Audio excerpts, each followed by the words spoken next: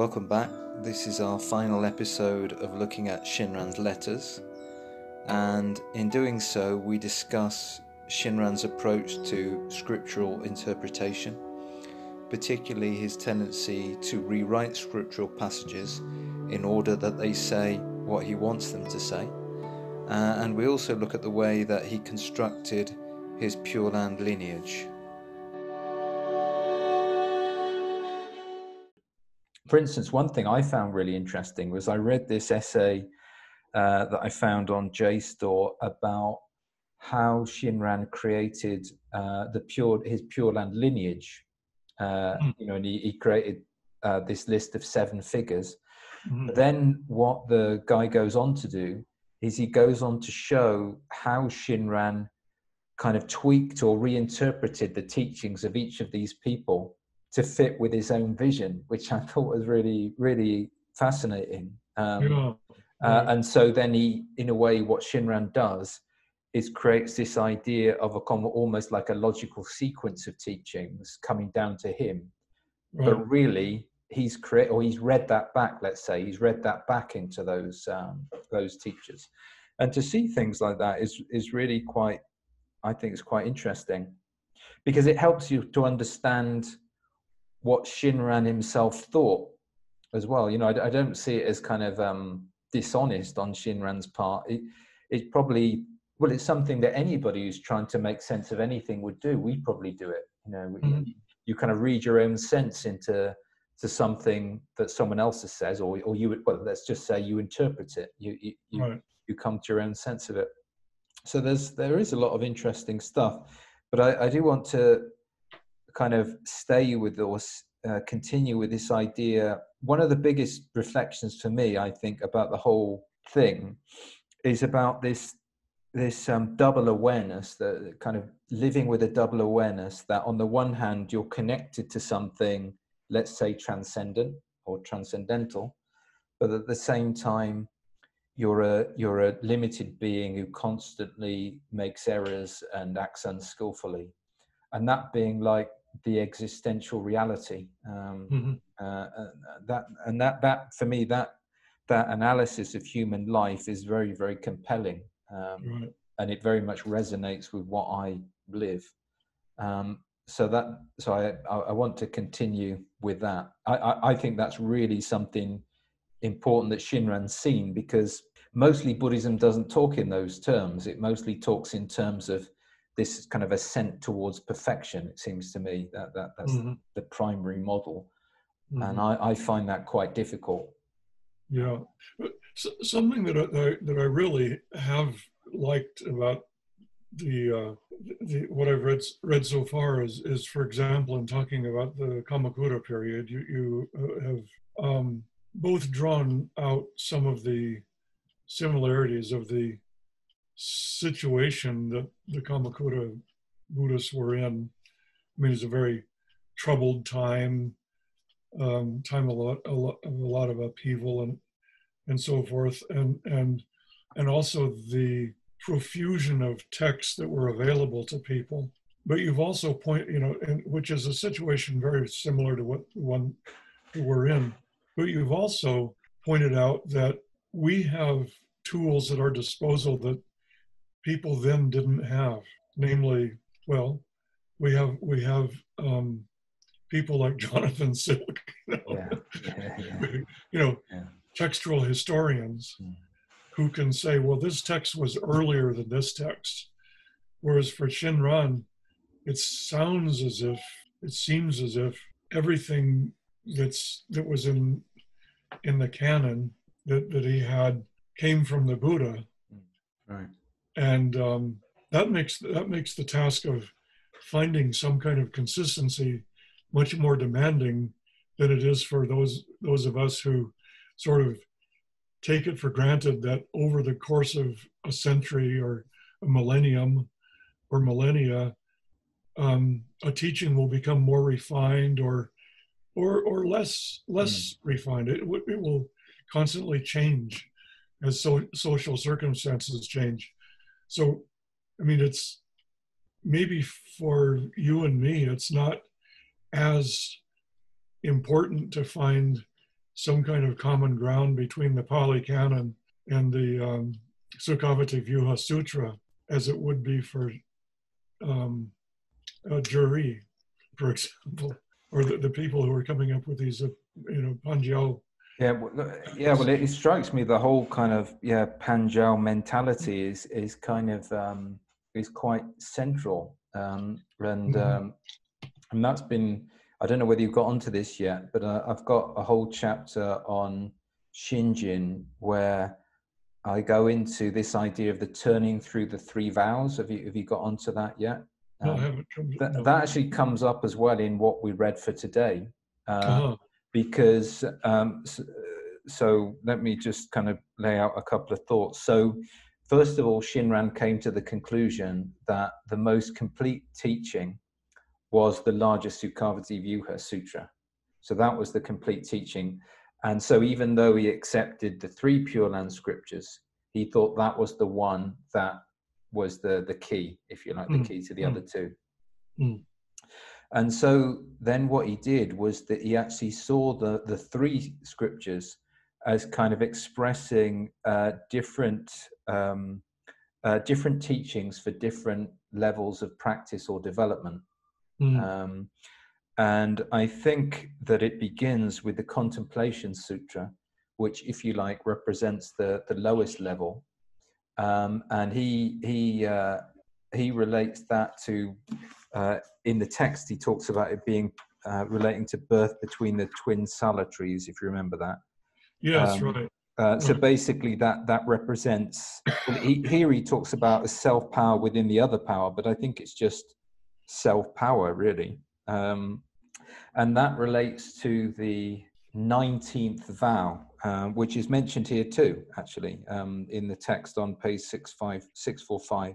If when I attain Buddhahood, the sentient beings of the 10 quarters should aspire with a sincere mind and desire to be reborn in my land, and yet I should not appear before them at the moment of death, surrounded by a host of sages, may I not attain the supreme enlightenment.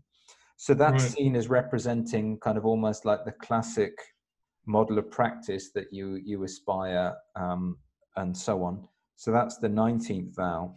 And then you've got the 20th vow, which he sees as being equivalent to the shorter sutra. I haven't read this part yet in what we're looking at today, but the 20th vow, if when I attain Buddhahood, the sentient beings of the 10 quarters, on hearing my name, should place their thoughts on my land, cultivate the root of all virtues, and direct their merits with sincere mind, and yet not ultimately attain it, may I not attain the supreme enlightenment. So that's the 20th vow. And then there's the 18th, which he sees not only as being the key to the largest Sukhavati Sutra, but almost like the key to the whole of Buddhism, really. It really is that central. And so you've got this idea that he calls the turning through the three vows, which could represent different phases of existential reorientation in relation to Shinjin, or in relation to the Pure Land, starting with the 19th, which is the model of self-directed practice, through to the 20th, which is kind of like a combination of self and other practice, you could say, and then going to the 18th, which is pure other power. So what I'm driving at is that his way of making sense of why these texts are different was to kind of present them as expressing kind of different phases or different models of the path. And in the Kyogyo Shinsho, he kind of lays out this turning through the three vows in more detail, particularly in, I think it's in the chapter, is it in the chapter on practice? I can't remember which one it is now. And in what we've read today, which probably is why I wanted to look at it, but I forgot, is that he does it in another way. So he talks about each of the three sutras in relation to a key vow. So one of these three vows being central to each of the three sutras, even though all of the vows are found in the largest sutra. They're not found in the other two texts, but he uses the largest sutra as the sort of the key to analyzing the other two. Mm-hmm. So something that I found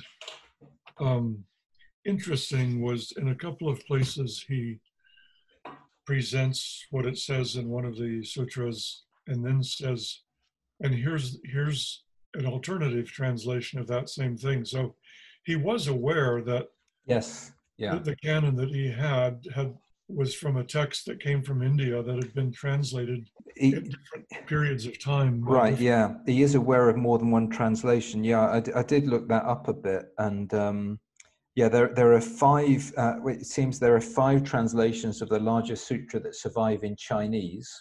Really? Yeah. They think there may have been 12 altogether, but there are five that survive. And then obviously some of those were translated into Japanese. The one that's most widely used is one that was translated about 400 or so, around 400.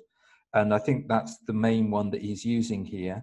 But as you've just pointed out, he refers to a second translation as well. I haven't yet been able to identify the provenance of the second one, but I'll probably try and look that up afterwards. But you're right, yeah, he was aware of more than one translation. So he's working from the Chinese, obviously, isn't he? We're not talking about a Japanese translation here. Right. He's using two Chinese translations. Right. Yeah. And the translators of this into English have done it must have been quite a difficult task for them to translate these two translations, and to bring out the differences in the two translations. Yeah, well, I've got this, Dayamati, I don't know whether you have it, The Land of Bliss, which is a translation by Luis Gomez. Oh. But what Gomez does is he takes a Sanskrit version of the larger and shorter Sukhavati Vyuha Sutras, and also a Chinese version of the two texts. Mm-hmm. And he translates each of them. So you've actually got two translations of each text, which enables you to see the difference between a Chinese recension of the text and the Sanskrit one. And he goes in, he doesn't go into massive detail, but he basically shows that, as I think is fairly normal with the Mahayana Sutras, that they kind of grew over time. Right. And for instance, in the Sanskrit Sutra, I think there are fewer vowels than in the Chinese version. And he uses as the basis of the Chinese version the most commonly circulated translation. Which I think it was Buddha Bhadra, they think, was the translator of that to Chinese. Yeah. They seem to be constantly revising their ideas of exactly when things were translated and exactly who by, but they think that the most widely circulated version of the larger sutra was translated around about 400. But there's a view that the first translation was done before the end of the 2nd century. I don't have details on a comparison between all of the different translations. I don't know how much of that work has been done, but there are clearly differences, between the different ones. And in this accounting of how many translations there were, is that how many have been reported over time? Because I'm wondering how many of those would have been available to Shinran. That's a good question. I don't know. So my understanding is that there are 5 with a T number, so that were have been incorporated into the Taisho. Right. How we know that there were 12 translations, I don't know. It may be that they're mentioned in other texts, but then they've been lost. I did come across this book by what's her name, Jan Nattier, and she's written this book about early Chinese translations of Indian scriptures. So she goes into some of those issues there, but it's one of those rabbit holes that once you go down there, you can be, weeks trying to get to the bottom of it, I think. Yeah. But that's a good question. How many were available to Shinran? I don't even know whether anybody would know the answer to that. I guess we can only know by the ones that he refers to. Mm-hmm. And so far we've seen 2. I don't know whether there are more than 2. Yeah. And I haven't looked at the notes yet for these, but I'm assuming that the when he cites 2 translations, they're identified as to which. Where is there an example of him? Yeah, I've lost my page now. Okay, So well, yeah, there's a couple. Page 640. Right. We have the compassionate vow of true and trusting as stated in the larger sutra, and then another translation of the same sutra, he gives that same vow. That's right. Yeah. And there's no footnote here. No, it is mentioned in the supporting volume though, because the supporting volume gives a list of sources. Okay. So let's see. Yeah, this is why I didn't get to read it all today, because I started looking some of this up. So Sutra of the Tathagata of Immeasurable Life. So that's one of the ones that mentions here. Yeah. Then it says that's called the Muryoju Nyorai, one of the 5 extant translations of the Sukhavati Sutra. See larger Sutra of Immeasurable Life. So if we go to that, okay, larger Amida Sutra, Dai Amida Kyo. See Sutra of Salvation through the Perfect Enlightenment of Amida. Okay. larger Sutra Daikyo. See larger Sutra of Immeasurable Life. I'm going all over the place here. Right. So larger Sutra of Measurable Life, Daimuryoji Kyo, one of the 5 extant Chinese translations of the Sukhavati Sutra, which relates the origin and fulfillment of the primal vow. Shinran developed his teaching on the basis of it. So they haven't done a great job actually of clarifying the different translations there. Right. Yeah. Did you? There was a theme that came up in these writings that I found interesting, but I didn't know what to make of at all. Is the discussion of the kinds of birth, and there seems to be this one where people are issued immediately into the Pure Land, and those are the people who don't mix up the Nembutsu with anything else. Yeah. And then there are these other unfortunate people who rely on sundry practices, and they get born into a place where they have to live in a splendid palace, right, similar to one of the highest heaven, the highest paradise, the celestial realm, and they have to stay there for 500 years without hearing any of the teachings of Buddhism, without meeting any bodhisattvas, without hearing the Dharma in any way. Yeah. That was kind of interesting, right? Yeah, so that, and this is where it gets quite complicated. So that distinction is found in the larger sutra. So the idea, and it emphasizes, I think, doubt. So if somebody basically has doubt about Amida, they will be reborn in the Pure Land, but they'll be reborn in a flying palace where they'll be for 500 years, and then they'll be, reborn more fully. But then in the Contemplation Sutra, it's got this idea of 9 grades of rebirth in the Pure Land, and what Shinran seems to do is to kind of sometimes he takes something from one sutra to interpret the other, and then something from that sutra to so it's kind of a bit complicated the way that he does it. But basically, in the Contemplation Sutra, there's a bit more of an extreme example, which is where, let me think, which is the lowest grade of rebirth in the Pure Land. And where is it talked about there? Middle grade of the lowest, those who attain birth in the lowest grade of the lowest rank. Okay, yeah, who committed the 5 evil actions and so on.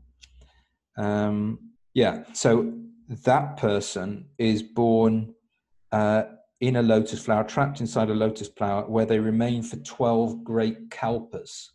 So that's quite a lot longer than 500 years. Yeah. They remain there for 12 great kalpas, and then eventually the lotus opens and they are taught by Avalokiteshvara Mahastama Prapta. So the kind of, I think what I'm getting at is the options of rebirth are expanded in the Contemplation Sutra to these 9 possible grades, whereas in the longer sutra, I think there's really only 2 options, I think. Yeah. And Shinran generally seems to threaten quite a lot, or push this idea that, if you're not careful, you're going to be trapped inside a lotus for 12 great kalpas, Right. which obviously doesn't seem like a great option. And that is the consequence of having doubt that's manifested by doing sundry practices. Is that how that comes about, or is that?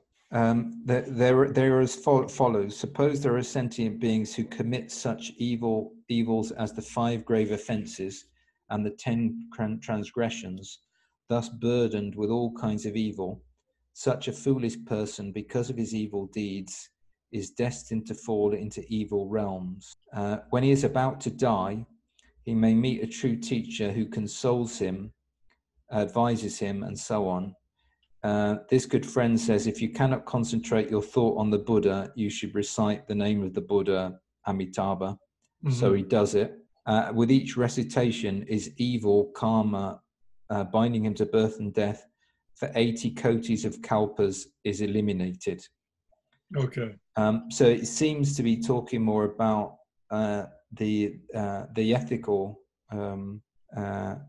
the ethical status of the person, if you like. And specifically with the 5 grave. Right, but that's another thing that's key to the Contemplation Sutra, and as I understand it, Shinran kind of finesses the 18th vow in the light of the Contemplation Sutra, because the 18th vow excludes people who've committed the 5 grave offenses, right. Whereas Shinran says that no, that they as well will be reborn in the Pure Land, and the Contemplation Sutra is the confirmation of that, because it admits those people, albeit in a very kind of less privileged rebirth, if you like, in the Pure Land. As we're talking about this, you kind of realize, or I'm realizing how kind of quite complex and dense the whole kind of analysis is. It's really quite involved, the how Shinran came to the view that he did and the text that he's using to support that view. Right. And we still have not yet come across a text in which he simply lays out, here's what I think happens.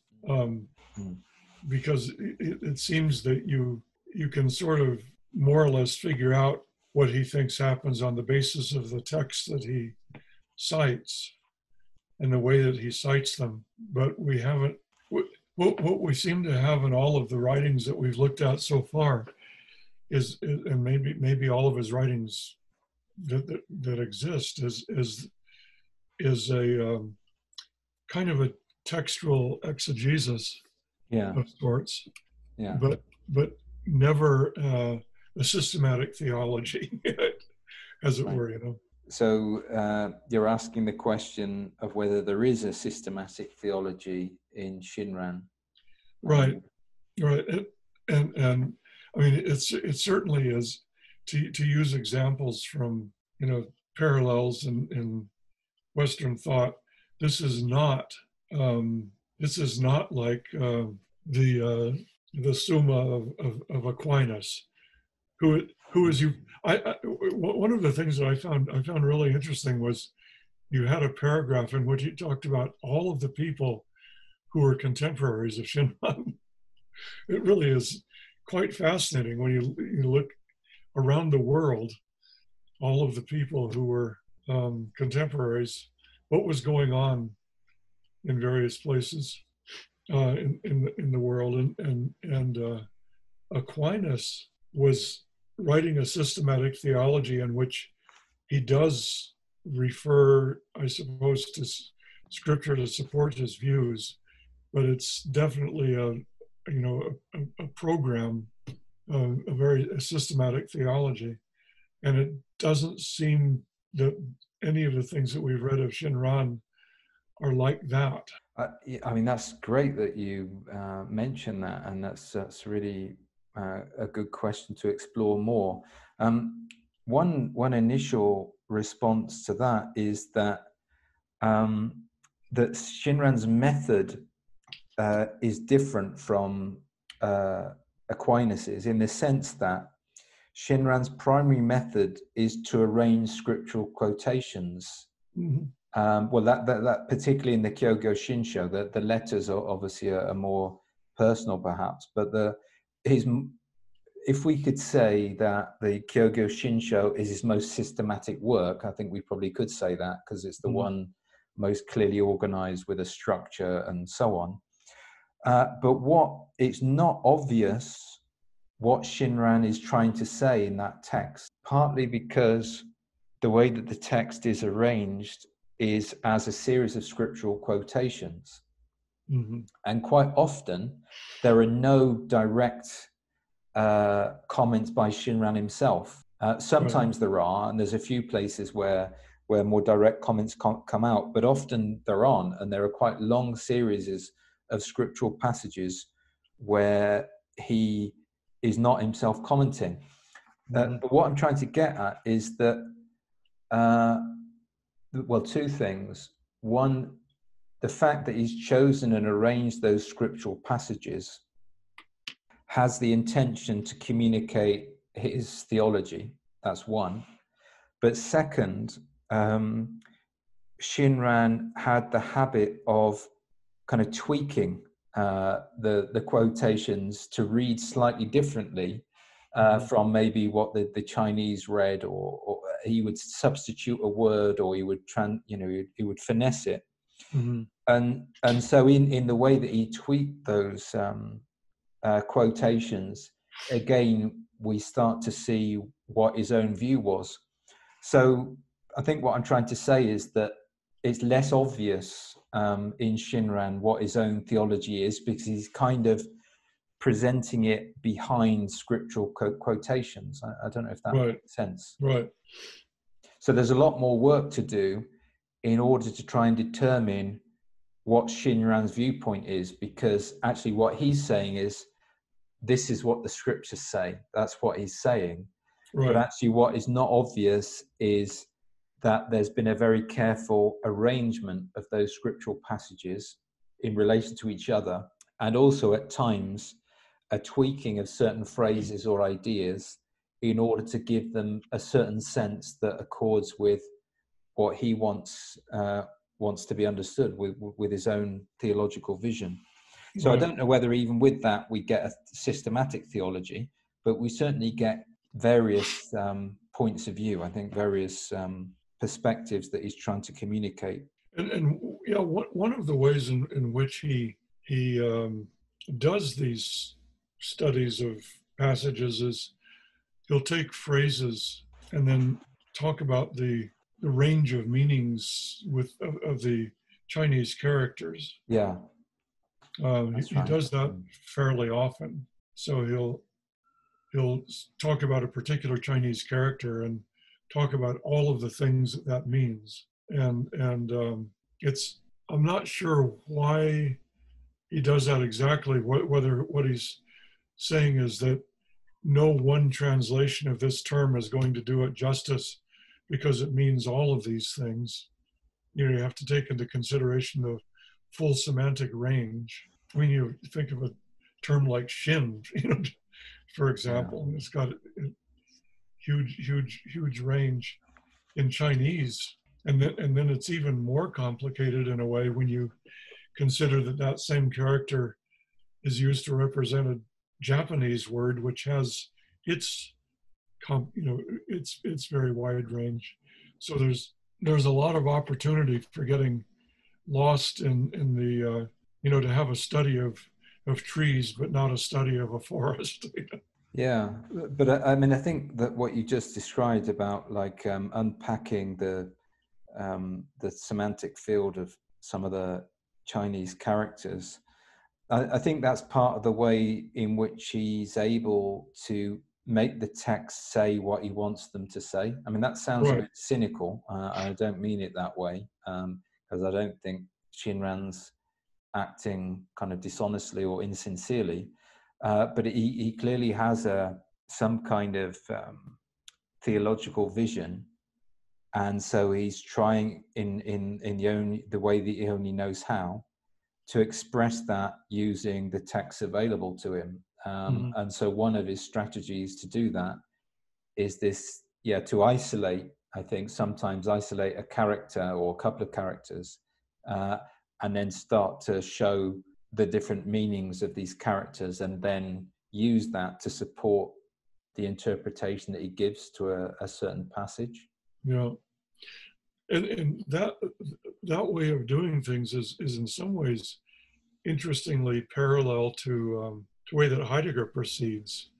By exploring the etymologies of words in a way to make these words come alive again. Talking about if we use the term substance as philosophers, we just become really that becomes kind of a dead term. But when you return to the Greek word, which means wood or something, something that you actually work with, it gives you a fresh perspective. And Heidegger loves to do things like that. And I wonder if Shinran's up to the similar kind of thing by, Chinese characters also have something akin to etymologies, because each character is made up of elements, and so you have a radical that means heart, and you have another radical that means speech, and then you have another radical that means woman or something like that, and you put it all together and you come up with something like tender speech, or there are lots of ways of exploring Chinese characters that are traditional that he was very much aware of. That's a fascinating analogy that you just made there with Heidegger. I definitely want to reflect on that more. Yeah, that's something to think about. I'm also quite intrigued by what you said about the systematic theology thing, and I hadn't quite thought about that before. Whether there is, or whether Shinran does have a systematic presentation, it's a good question, and I definitely don't have the answer. Sometimes I get the sense that he says different things at different times, but I'm not sure about that. I think there's probably more to do, and often it seems to me that what he's teaching is not very explicit. Like this whole teaching about the turning through the three vows. I read through the whole relevant chapter of the Kyogo Shinshu and saw absolutely nothing of that. And then I read some article about it all, and then started investigating. And then you start to see, oh yeah, okay, there is this structure there that isn't necessarily immediately obvious, but then you can go back and you can see it. And there is actually even a declaration by Shinran about this, but it happens in the middle of the chapter, not the beginning. Mm-hmm.